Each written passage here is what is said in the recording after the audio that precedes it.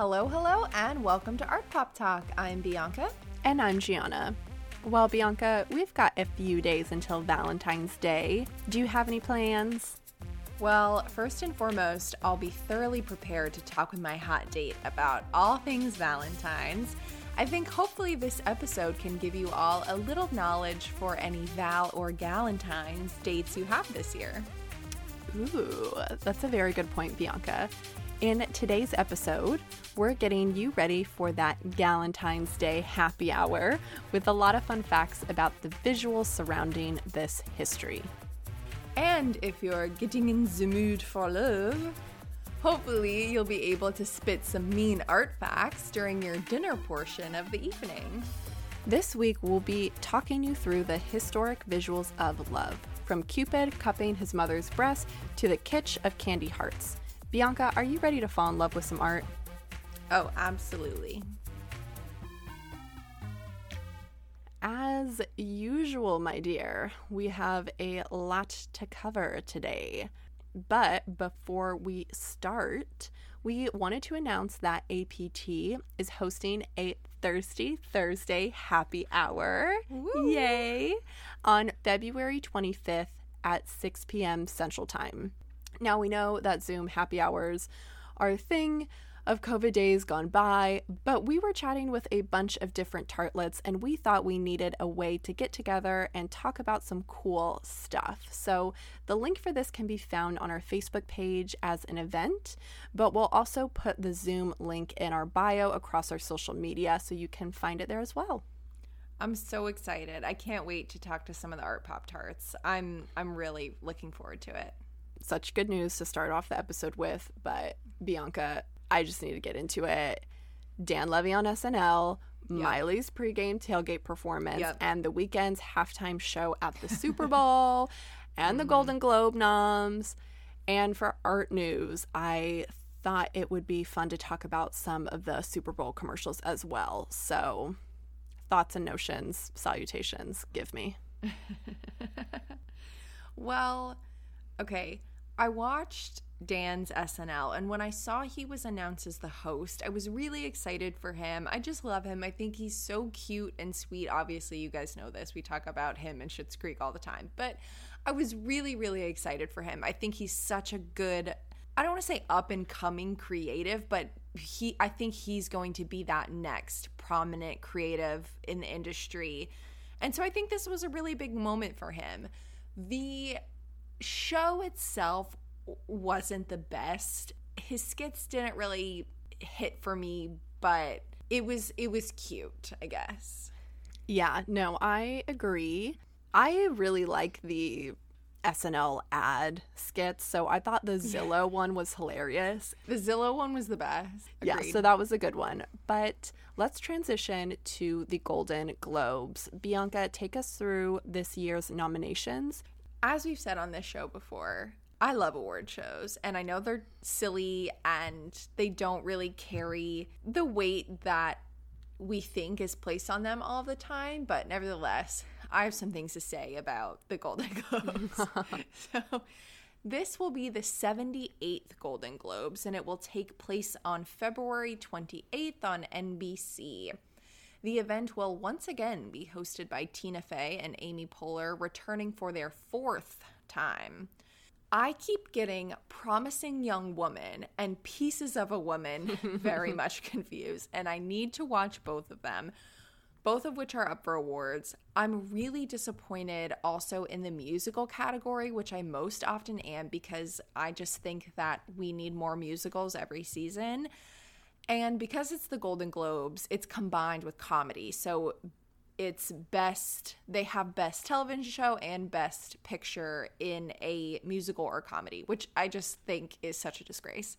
Also, I'm a little peeved that Hamilton, because it's on Disney Plus, is up for best picture in that category. And Gianna, I just want to know your thoughts about that. You know, I keep saying this, but I was just as happy as the rest of us that Hamilton was put on Disney Plus. You know, that's great. Give us some content during this time. Love to see it. Obviously, a fantastic production. My issue is, Bianca, what you pointed out, that musicals and comedies are just lumped in the same category. It's just weird. I don't know. Like, Hamilton is a play. Like, I don't know. Yeah. I think I'm just annoyed because I think that they should make more musicals, not just take musicals from Broadway and then nominate. I'm not No, that's it. The version on Disney Plus is beautiful, and you get to see so many close-ups that a lot of people would be able to afford to go see in person, and to see it with that cast. Yeah, it's just more like beautiful. The fact that there's like not enough. So it's like, okay, we'll just throw Hamilton on here because that was a thing that happened this year. And it's not like I feel like we need to put Hamilton to rest. Please still enjoy it. And it's like so important. I hear you. Of course, the probably biggest news coming out of the Golden Globe nominations is that for the first time, 3 women are nominated in the Best Director of a Motion Picture category. So we have Emerald Fennell for Promising Young Woman, Chloe Zhao for Nomadland, and Regina King for One Night in Miami. And then we have 2 other men in the category as well. So you can find them, I promise. So that's good and exciting. There are also tons of other problems with nominations as well. But I guess 3 women in the director's category is something to be excited about. So Gianna, my other bone to pick is I can't. I am upset, very upset. We also have to talk about, in the television, musical, or comedy category, which does feature Zoe's Extraordinary Playlist and Schitt's Creek as well, amongst those 2 is also Emily in Paris. And I'm sorry, but is this a joke? Like, I think it might be. And here's the thing. I'm not trying to hate on Darren Star. I'm not trying to hate on Lily Collins. Lily Collins is nominated for Best Actress in a show that epitomizes American stupidity and ignorance in a foreign country. I'm not happy about it. I did watch that show. Visually, it's very pretty. It's very bright. It's sharp. It's colorful. Very colorful. Very like Darren Star, which I which I like. But so were a lot of things this year. So was The Prom. So was Palm Springs. So was Zoe's Extraordinary Playlist. Oh my God, Bianca, it is just so cringy. Like, don't bother. If you know, you know. I looked it up which episode I actually stopped watching. Lily Collins hooks up with her friend's 17-year-old brother. And it's supposed to be this like really funny thing that like she got her friend's brothers like mixed up. It is no. That's not okay. No. Like, that's not funny, man. That's just like really fucked up. But not to mention that even before, we don't even know that he's 17. That is hands down the cringiest sex scene I have ever witnessed in my life. I have so many thoughts on this show. And as someone who look, I know that there are a ton of other things to be upset about with celebrity culture and TV shows and Golden Globe nominations in general. I get it, but I have a lot of thoughts about Emily in Paris, so maybe we can talk about that at our happy hour. I don't know. Okay, so before we get into art news, let's talk about Miley's and The Weeknd's performances for the 2021 Super Bowl. Both artists have been working on building up their aesthetics for their performances for quite some time. Miley, with the release of Plastic Hearts, has taken to social media especially and has partnered with TikTok for this performance specifically. So what did you think, Bianca? Well, it's Miley, and I was really excited to see her on stage. We haven't seen her on stage in so long, it feels like. The only thing that I didn't like was watching the performance on TikTok. I know that TikTok is becoming this very multimedia platform. I understand that, but I don't want to watch a 90-minute performance holding my phone up. That's just not something that I want to do. So I started watching it. I watched her do the first song or two when she came out. It was cute. She looked really cute, but then I just had to give up because I wasn't going to sit there on Super Bowl day and just sit and hold my phone. I'm not the type of person that does that. So I was able to catch some of the performances on TV, which I really liked. So I saw her and Billy Idol and her and Joan Jett. I liked it. I think it's cute. I'm not really here for it being exclusively on TikTok because I do want to watch it, but I'm not going to watch that. Yeah, I know what you mean. It was hard. And also I was a little upset that was like, oh, it starts at this time, but then it actually didn't start an hour after that. And it was just dumb sports content. That is just not for me.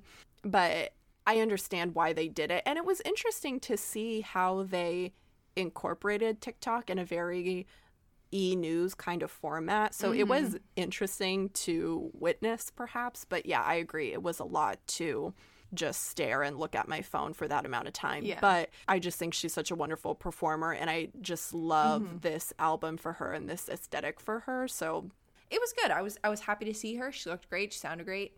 So The Weeknd released his album After Hours in March of 2020 and has implemented visual and performative aspects not only in the aesthetics of his album and through the music videos, but also through live performances.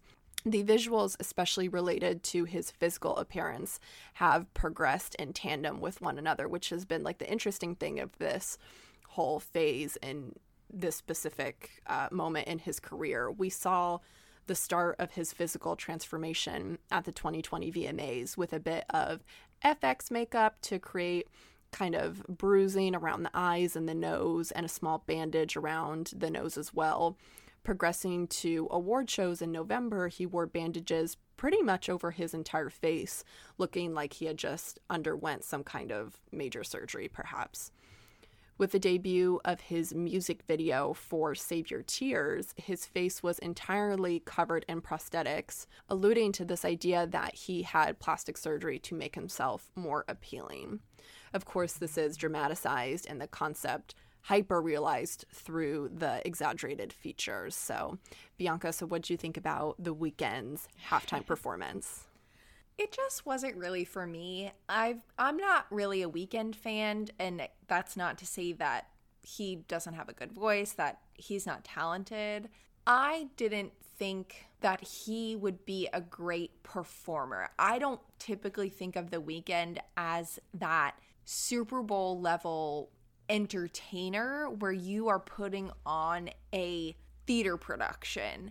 I don't really get this whole shtick with the plastic surgery, and maybe that's just because I'm not really in his fandom, but I think that I'm maybe a little sensitive to the idea of plastic surgery because it can be a very personal experience, and it's not always a bad thing, and I do think that it's something that relates so heavily to gendered issues. And again, I'm not sure of the entirety of the narrative that he's working with in that, but from my perspective as it stands, I don't love that angle. I wasn't sure if it was a COVID performance and that people were socially distanced and the mask thing kind of worked for his shtick with the covering of the face. So I wasn't sure if it was meant to be a COVID performance or if it just wasn't an entertaining performance. Also, I didn't think the sound quality was great. Something was up with the sound mixing because it was really hard to hear him over his music, I thought, which made it just that less impressive, I guess, because I couldn't really hear him. Yeah, I'm glad you actually mentioned that because I was having a hard time hearing his voice versus kind of the electronic voice versus the whole elaborate, just the music behind it all. So there were some things that I did like about it. I think I was more a fan of the part in the beginning where it was kind of this mini stage up at the top of the stadium rather than on the field. The concept behind the whole plastic surgery angle, as I know it, is more this idea of masking, which I think is interesting to use in a COVID times perspective, and using this idea of, masking, hiding your real emotions about things to like please the masses. And I do understand all of that, but I hear what you're saying about specifically taking that plastic surgery approach. And there are other ways that he incorporated the idea of like masks into the performance and throughout the aesthetics of this album. But specifically for him, it was this whole idea of, you know, facial reconstruction, which was interesting. Yeah. But yeah, I don't know. As Super Bowl halftime shows go, was it my ultimate favorite? No. And I do think I like The Weeknd's music perhaps a bit more than you do, Bianca. Yeah, you know, it was fine. It was fine. I think that there's also it's a weird thing to be watching the Super Bowl during this time, and maybe that also has a little bit to do with just kind of like the meh factor of it all. But speaking of that, should we get into art news, which is more about the Super Bowl, but I'm excited to kind of hear your thoughts on the rest of the evening as far as aesthetics go. Yes, good point. So on that note, let's get into some art news.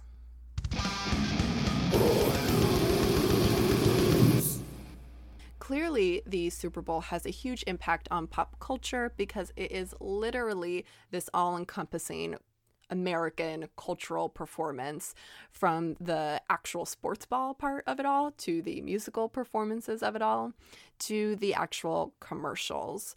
We live for these commercials every year because of these witty pop culture references and the significance of these short productions. So this art news segment won't be anything without a bit of historical background. And let me tell you, this is going to be a bit trippy, at least I thought it was. So we are taking it all the way back to 1979, when, no surprise, Coca-Cola aired its famous Mean Joe Green commercial for the 14th Super Bowl. The creative cleverness caught the attention of the commercial world. Then going into 1984, when Apple really helped to start this creative ad trend amongst advertisers because of the massive media attention it received when it aired at the Super Bowl, introducing the first Macintosh computer. The commercial was a play off of George Orwell's novel 1984. The commercial plot is basically all these humans in this assembly line acting like mindless drones following this large monitor. Then this fabulous 80s athlete woman comes in and throws this large hammer at the screen, putting an end to their hypnosis. The slogan reads at the end of the commercial, quote, "Why 1984 won't be like 1984. I just thought that was so trippy because 1984, it may not have been like 1984, but 2021 certainly is, because your girl is getting very much tracked.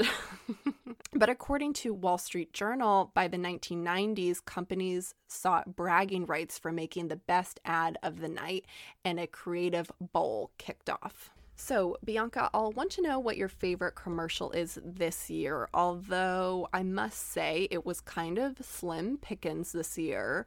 Maybe perhaps for the best, because, you know, these productions do take a lot of energy, a lot of work, a lot of money. And although there are really great things that come out of these productions, it is also Super Bowl in the pandemic. So I will say that some of the ones that stood out to me were the Uber Eats commercials. Those have been airing even before the Super Bowl, but I do think those ones are very clever. For the night of the Super Bowl, we did get Wayne's World. For me, it was just the Cardi of it all. Oh, yeah. No, she was so cute. I knew my girl had to show up at the Super Bowl for at least one point. Well, last year, was it last year when she did the Pepsi commercial? That one was good. With Steve Carell. Yeah, that's cute. Yeah, I mean, I think to your point, Gianna, it's just weird. I don't think anyone is interested in the usual kind of capitalist bullshit that the Super Bowl spits out. You know, I think we deal with it as a kind, in my circle, I guess, we deal with it as a kind of cultural moment to get together and an excuse to just kind of have fun. But this year, amongst other things, it's just very strange. And I honestly really didn't think that, you know, it's hard to hit on that note of hardship when you're selling a product in an ad on America's biggest night in television. So I understand that these ad agencies and, you know, companies are striking a particular balance with that. But I was totally uninterested in the ads. I think, honestly, the Alexa ad with Michael B. Jordan was very funny, though. That was probably my favorite one. That was some 1984 shit. That's why I know. It was cute. Oh, my God. I thought it was cute. It was funny. No, it was. It's just scary. It's like that episode of Black Mirror with John Hamm where he turns into the little Google home. Yeah. But, well, on that note, my love, are we in the mood for a little art pop talk? In today's Art Pop Talk, we're talking all about Valentine's Day, the history of the holiday, plus, of course, all of the visuals associated with it. Saints, Cupid, hearts, and candy. But Bianca, I want to know first, what are your plans for V-Day or Galentine's Day? And I'm also curious just to what you think about this holiday in general.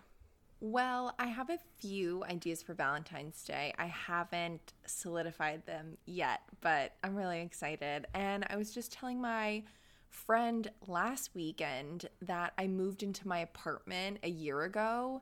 So last February, I was in a whole new part of the country with no one to celebrate it with, but I did make sugar cookies for all of my coworkers, and I brought heart cookies with their names on it and art phrases on them into work, and it was fun. But this year, I'm really looking forward to spending it with someone special. I love Valentine's Day. For someone who didn't really date in high school, or I've had some of the lamest Valentine's Days with some exes. I mean, truly just extremely uneventful. But I still really love the holiday. I've never really been one to get sad about the day if I wasn't with someone. I think for me, it's much more about appreciation of all the people in your life and telling people that you love them, like friends, family. That's just always made me really happy. I think that we should just celebrate love more often without placing that pressure on people to kind of have a significant other, but just telling people you love them is so nice, and I really like it.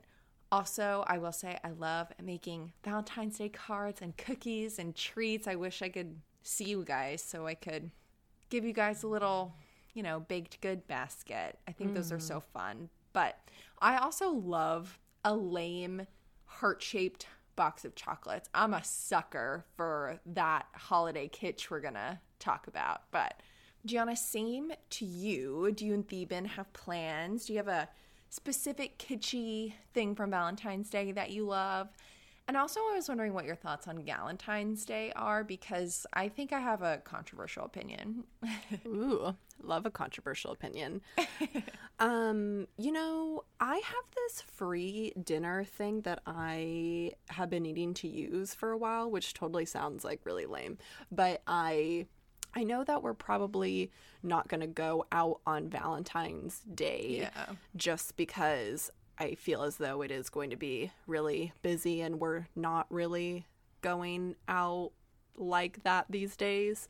But I do need to use this dinner, so we'll probably do that. Theben and I's 4-year anniversary is coming up. It's very close to Valentine's Day, so we mostly just end up celebrating our anniversary than we do specifically Valentine's Day. Mm-hmm. I don't mind the holiday, but for me, gift giving is not my primary love language. Mm-hmm. And gift giving is totally your love language, Bianca.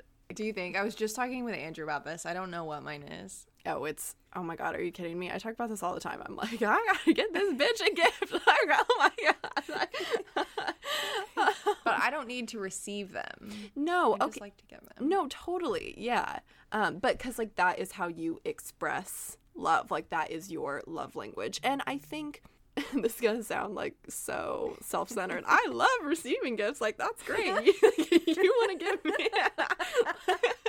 you want to give me a gift? Like all right. Like I will just express my affection in other ways. Words of affirmation. Words of affirmation. Thank you. I love it. No. But I think the ways in which we exchange gifts for this holiday maybe just give me a little bit of anxiety, because V-Day, I think there is this kind of pressure to surprise you with something. You know, show up unexpectedly with flowers, you know, where if it's a different holiday like Christmas, like you are both kind of getting each other a gift. I don't know. But I think that's, with that being said, that goes with any holiday. Like, you need to make it your own and talk about that with your significant other or your family about how you want to exchange gifts. I think gift giving has just been on my mind lately because I had a really interesting conversation with Mom actually the other day about it, and how there's just so much. I think why gift giving is not my love language is just because everybody handles that like so differently, and I just don't want to put that pressure on like other people, and I'm good either way, you know what I mean? But for Valentine's Day, there's just this like different level of disappointment, I think. I don't know if I have any thoughts about Galentine's Day other than it just being a very gendered way of thinking about relationships. Why are there not a bunch of, I don't know, like men sulking around together? Or why is there not this pressure for them to have a date on Valentine's? But with all that being said, if you want to get together with your girlfriends and, you know, have a girl gang, get together, you do you. Like, that sounds amazing. If you want to do that to seek comfort, or if you want to do that to celebrate. Exactly. I think the same thing. I hate that there's a special day to celebrate love with your girlfriends. Like, it needs to be isolated because, oh, if you don't have an actual date on Valentine's Day, it's just sad. That's not sad. Why don't you celebrate love with all the people in your life? And it's totally fine if people want to take that, you know, the way it was intended in, you know, how it stemmed out of Parks and Rec, and it's very sweet and very endearing. But I think now that is a very marketable experience to women in particular, and that's what I really don't like about it. I want to celebrate love with all the people, and I don't feel like I need to isolate people who I care about based on gender. It feels very strange to me to do that. But yeah, totally. To get into it, to preface this discussion, many of these Valentine's legends we'll be discussing stem from Western cultures. And this isn't to simplify or erase celebrations or depictions of love from around the globe, but just to form a thread in how Americans celebrate the holiday today. And that in itself is probably a problematic oversimplification, to say the least, but that's another episode we can just get into. To start things off, I'm taking us back to ancient Rome to tell you a little bit about the Roman festival Lupercalia. There's a lot of articles we found that do a pretty good job at creating a thread of the history of Valentine's Day. And many of them start with Lupercalia, which is a Roman festival celebrated on the 15th of February each year. We have documentations of the festival from the 3rd to 5th centuries BCE, and because of this timing at February, this is why some associate Valentine's Day as a descendant of the festival, but they might not be related at all. The festival is also marked by fertility rituals, which have also caused this related speculation. What is known about Lupercalia is that it started with an act of sacrifice. Priests of the god Lupercus, called the Luperci, would take off their clothes and slaughter goats in the Lupercal, the cave where city founders Romulus and Remus were nursed by a wolf. And that is essentially the origin story of Rome. The Luperci would then cut the goat's skin into strips and run around Rome striking women with the goat's skin. A postdoctoral fellow at the Catholic University of Croatia, who has studied Lupercalia, believes that, quote, if you were struck by a Lupercus, one of the priests, it was considered that you would give birth to more children. I don't think it was a sadistic beating, it was a symbolic beating. They also cite mosaics and reliefs from the period that depicted instances of women who are sometimes stripped of clothing who accept these blows from the priests. Scholars believe the theory for whipping was that it served as an initiation. a quote, ritualized sexual play that marked a transition into adulthood. So apparently there's also a lot of speculation about these images. And right now, Gianna and I are looking at a mosaic that shows a figure being held and whipped. And it's hard to tell because of some destruction of the piece, if it's a man or a woman. But I don't know why I feel somewhat skeptical about this theory. Maybe it's because I think the sexual idea of a whip is a little too contemporary. It feels like a modern look at sex and play is being imposed onto this because it's a fertility festival. I don't know. I just think I'm not thoroughly convinced just yet. There's just a lot about ancient Roman and Greek sexuality and sex is like a lot. All bets are off is all I'm saying with that. So to sum it up in one image is just going to be extremely difficult. I mean, I also wanted to mention that apparently this festival is mentioned in Netflix's Chilling Adventures of Sabrina, which I'm not personally super inclined to watch, but if anyone does watch it or has more information on that, please let me know. I was reading something about the show, how it really over-sexualized a depiction of the festival. And I guess another thing is that in the festival, there's speculation that they might have had a type of pairing lottery system, which coupled people up. And in the show, I guess they depict that in the episode. But anyway, it's season 2, episode 3, if people are interested. Gianna is now going to talk about Saint Valentine, which is the connection most accounted for in line of the holiday's history.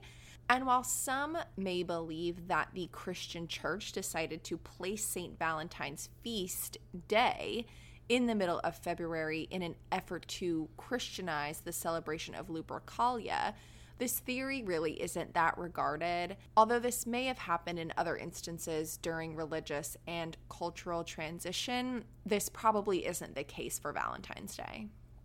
So we found a good little synopsis of the history of St. Valentine from none other than history.com, LOL.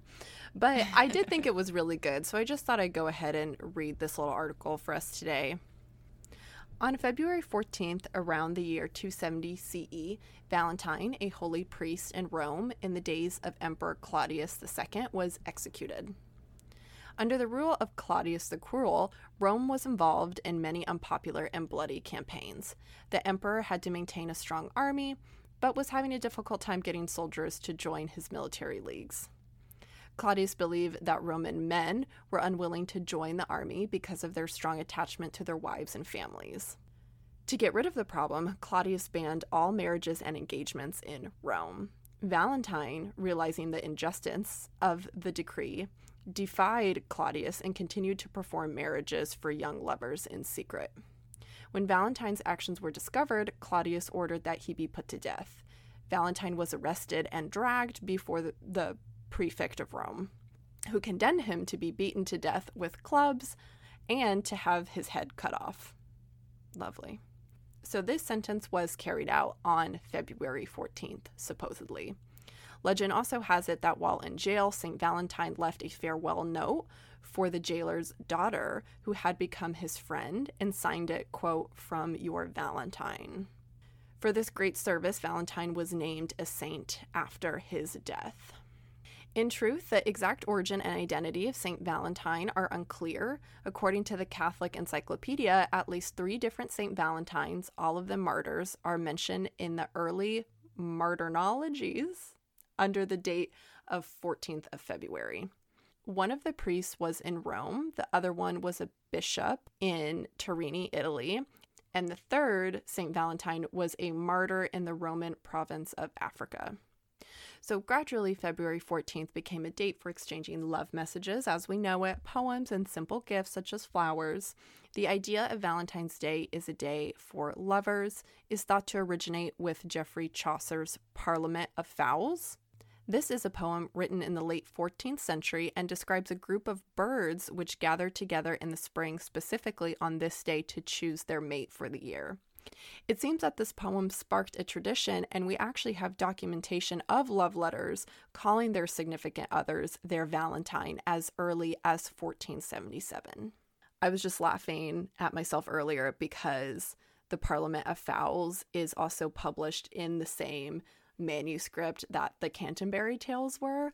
So I was already thinking about tragic high school valograms, and then I just remembered that time in AP Lit where I had to recite the Canterbury Tales and just had a little laughing moment at myself, so that was fun.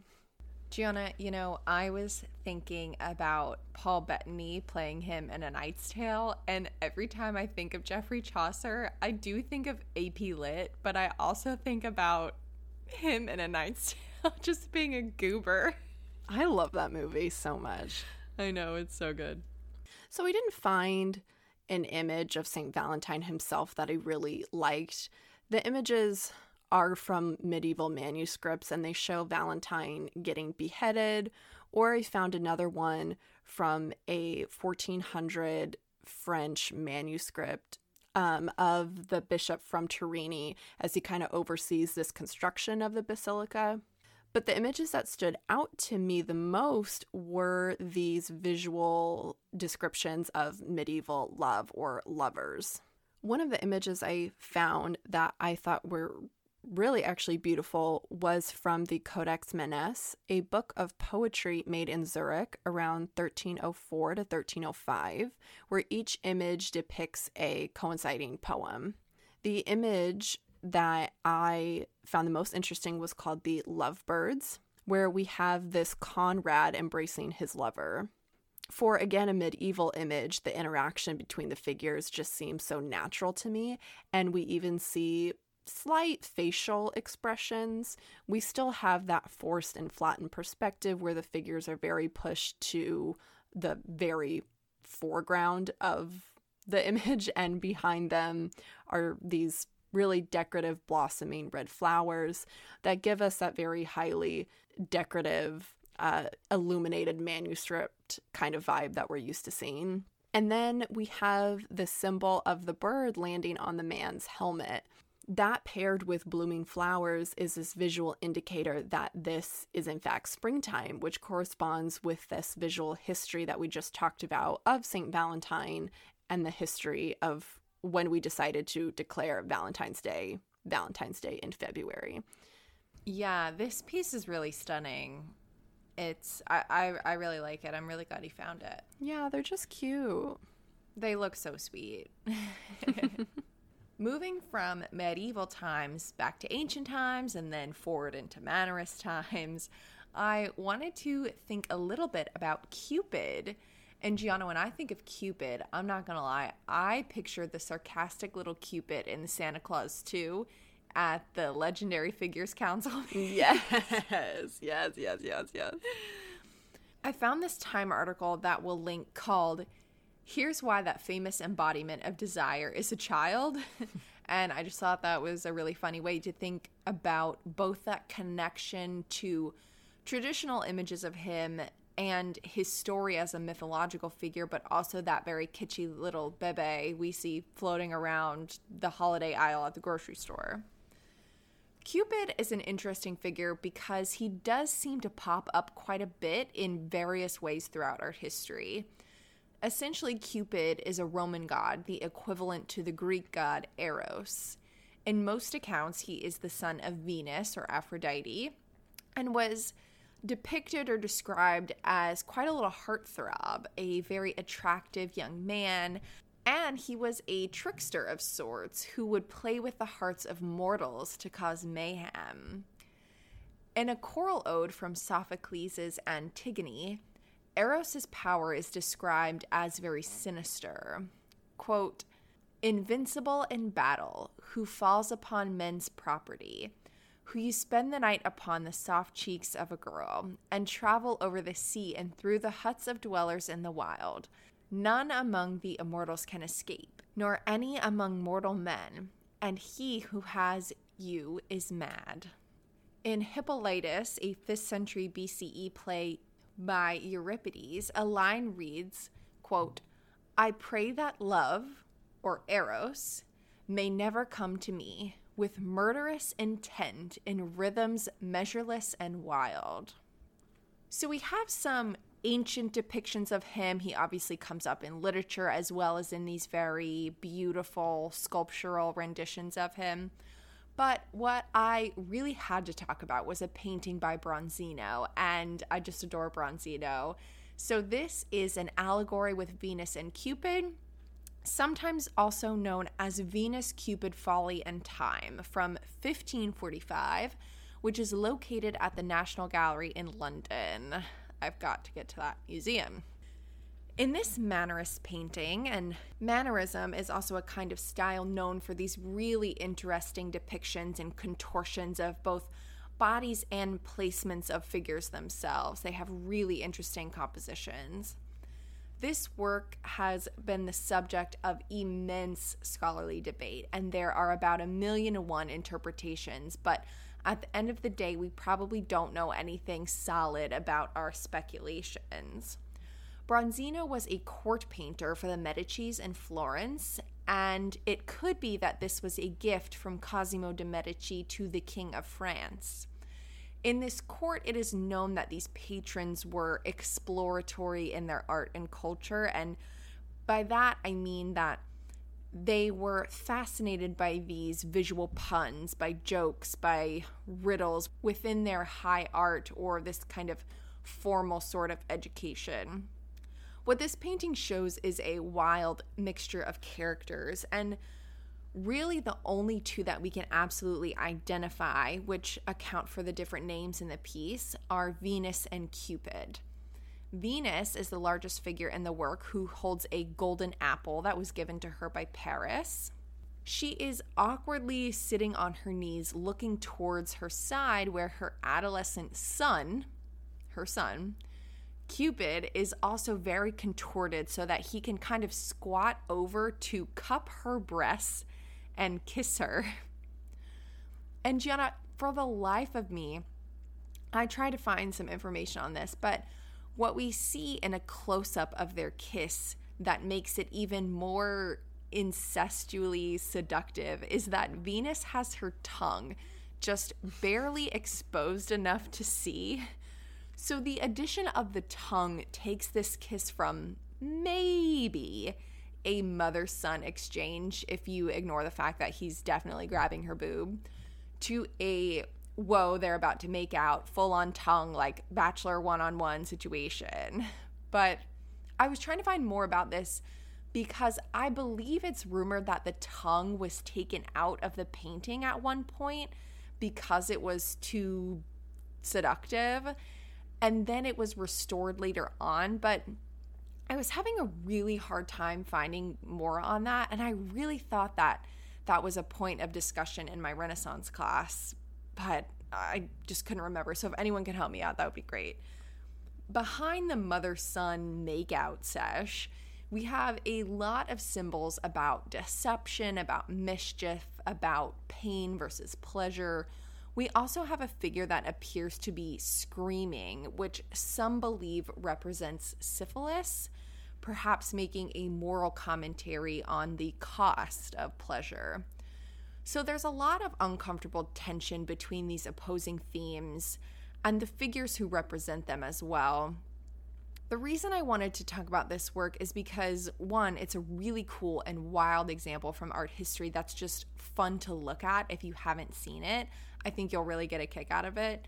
But it's a really funny thing to think about these terms that we're looking at today in our theme. This idea of lust and play that's perhaps a more mature take on Valentine's Day activities that kind of take place not at your childhood elementary school card exchange, you know. Another depiction of Cupid that I love is a marble statue by Antonio Canova, Psyche revived by Cupid's kiss. So to kind of give you all a quick synopsis for this moment in Roman mythology, Venus demanded that Psyche bring back this flask from the underworld, and she forbade her to open it. Essentially, Psyche was looking for her lover, Cupid, and Venus wanted to put all these impossible obstacles in her way. And so she gave her this weird task of bringing back this flask to stop her from finding her son Cupid. Psyche, being burdened by curiosity, opened the flask and breathed in this deadly fume and fell into a coma, basically. In the sculpture, we see the moment Cupid rushes to her side after this moment and touches her with his arrow to revive her. Moved by such devotion, the gods finally granted Cupid Psyche's hand. They gave her nectar and ambrosia, and this made her immortal. They then consecrated her goddess of the soul. I love this piece. We recognize Cupid by the wings and the plot line because the flask is actually in this visual narrative. There is a lot of movement and expression in their gestures. It feels very Romeo and Juliet-like, very tragic and beautiful. Once Psyche has become immortal, when you see other images of her, she'll be depicted with wings of a butterfly.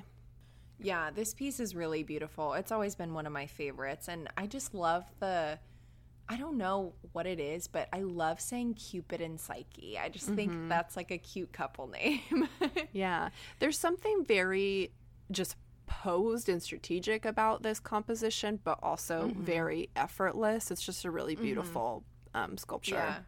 Let's talk about Valentine's Day as we know it to be. Where did the kitsch come from, and why do we use it, and why do we love it? When putting on our art history thinking caps, our visual history tells us to think about these wild, romantic, tragic, and problematic love stories from not only how they were depicted in the Renaissance, but kitsch was really pushed to the forefront starting in neoclassical movement. This is where we get Cupid and Psyche, that statue we just talked about earlier, and even more so in the Rococo movement, which spans all the way from the early to late 1700s. In the Rococo movement, we get these very luxurious, plentiful, humorous, scandalous images. One of the most iconic paintings from this era has a Cupid reference in it. And in this work, we see it actually appropriated over and over again because it's so famous. And this is Fragonard's The Swing. This iconic work depicts a fanciful woman flying on a swing in a lush garden, her pink dress strategically blooming as a young fancy man falls back into the bushes at the bottom left of the painting while looking up the woman's skirt. In the shadows at the right, an older man is pulling on the swing's ropes to pull her back and forth. Beneath her are two embracing cherubs, and at the left, kind of in the middle of the composition, we see Cupid standing on a pedestal, appearing as a statue, and he's holding his hands up to his lips, almost like he's saying, "Hush." The image was pretty scandalous for its time because of its very sexual nature. Another image from the period is Koipel's The Rape of Europa, where Zeus is still appearing in the form of a bull. He is even licking Europa's arm and is literally wearing a flower crown. So it can't get any more catchier than that. So I found this article called Kitsch, Cupid, Rococo, and Romance that uses this painting as an example of kitsch. But they make a really poignant statement that I think sums up this conversation of kitsch in this genre of art really well. They say, quote, "And so a tumult of sugar-coated, flowery, pink Rococo romance myths were poured into our collective art consciousness. Our modern concepts of mythologies are so intersectionally intertwined with these kitsch, exaggerated renditions." I love this idea of comparing humor in Rococo to kitsch. Rococo art is so fun and so playful, and I think sometimes we see it taken to this very drastic and elevated level, and not that it doesn't take skill or talent and not that they're not beautiful, but I do think that looking at it from or with that kitsch lens allows us to embrace the humor and the playfulness of it all, and I really, really love that. Also, the swing is such an iconic photo, and you can find it in Disney's Frozen, but without the man peering up her dress. So to finish out our show today, I wanted to end with a view of those visual indicators of our current American traditions. This past weekend, I actually just went to Hershey's Chocolate World in Hershey, Pennsylvania. And they have this whole stand set up with all these different Valentine's Day candies. And they have these cute little characters for the Hershey bar, the Reese's, and a Hershey Kiss. And the Kiss character is so cute, and they have all these different kinds of kisses, including Valentine's Day themed ones. The Hershey Kiss was first introduced in 1907, and it is not known exactly how the kisses got their name, but one theory suggests that they were actually named for the kissing sound that the chocolate made while being deposited on the manufacturing line. And unfortunately, that's not very romantic, but alas. It wasn't until 1962 that Hershey Kisses were first wrapped in red and green foil to celebrate Christmas. And today, to celebrate Valentine's Day, kisses are wrapped in red foil. And when I was in Chocolate World, they had all different kinds of flavors of Valentine's kisses. Looking at Valentine's Day cards, Gianna mentioned poems early on, but handmade valentines became a common good of exchange in America in the early 1700s. In the 1840s, Esther A. Howland began selling the first mass-produced valentines in the country. Known as the Mother of Valentines, Howland made elaborate creations with real lace, ribbons, and colorful pictures known as scrap. Perhaps that's where we get scrapbooking. Interessant. Today, according to the Greeting Card Association, which I didn't know was a thing, an estimated 145 million Valentine's Day cards are sent each year, making Valentine's Day the second largest card-selling holiday of the year behind Christmas. And this is so interesting in thinking about the people who hand-make Valentine's cards and those ones you write to every person in your 5th grade class with a little piece of candy attached to it. And for me, that's also associated with pop culture references and these kind of young heartthrobs or pop stars that we see from movies and television. So I thought that was a strange lineage of the Valentine's Day card. And finally, the candy heart, which is a classic and a very distinct aesthetic, I think, as well. In 1866, Daniel Chase developed a machine that could press food dye letters onto candy lozenges that were made famous by his brother, New England Confectionery Company founder Oliver Chase. The candy gained popularity and soon became a favorite treat at weddings.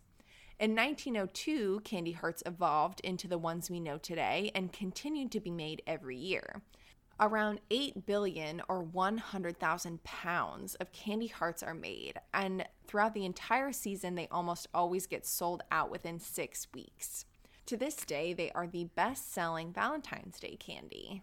And what I love about all three of these things is that they have their own distinct style and representation. I love that in Valentine's Day cards, we think about maybe that old era Victorian lace and that pastel coloring of candy hearts, and they all fit into this very niche holiday kitsch that is so commercialized and I think also referenced a lot in visual culture, not just in ads, but in art and film as well. There was also a New Yorker article where they hired photographers to document these kitschy products, and they're taken from this capitalist sensation to a comment and documentation of that intake that I also just thought was really interesting. So I like Valentine's kitsch. I think it's really cute. The whole time I'm just thinking of Jim Gaffigan eating the chocolate when this one tastes like toothpaste. Sometimes they do taste like toothpaste, and you just got to go with the flow. Yeah, worth it. Well, Gianna, I think that about wraps it up for today. What do you say? I say I like it. I love it. I love it. I love it. Well, we love you, little Art Pop tarts. Art Pop candy hearts. That would be cute. I tried to, that's cute. I was trying to come up with like a cute little like, will you be my like pop and tart?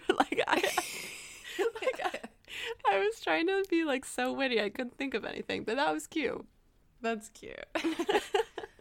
Well, everyone, we hope that you have a lovely Valentine's Day, no matter who you're celebrating with. And don't forget, you can follow us across all these different kinds of social media. If you are an Apple listener, go ahead and rate us, give us a little review on Apple Podcasts. And with that, I think we'll talk to you on Tuesday. Bye, everyone. Bye.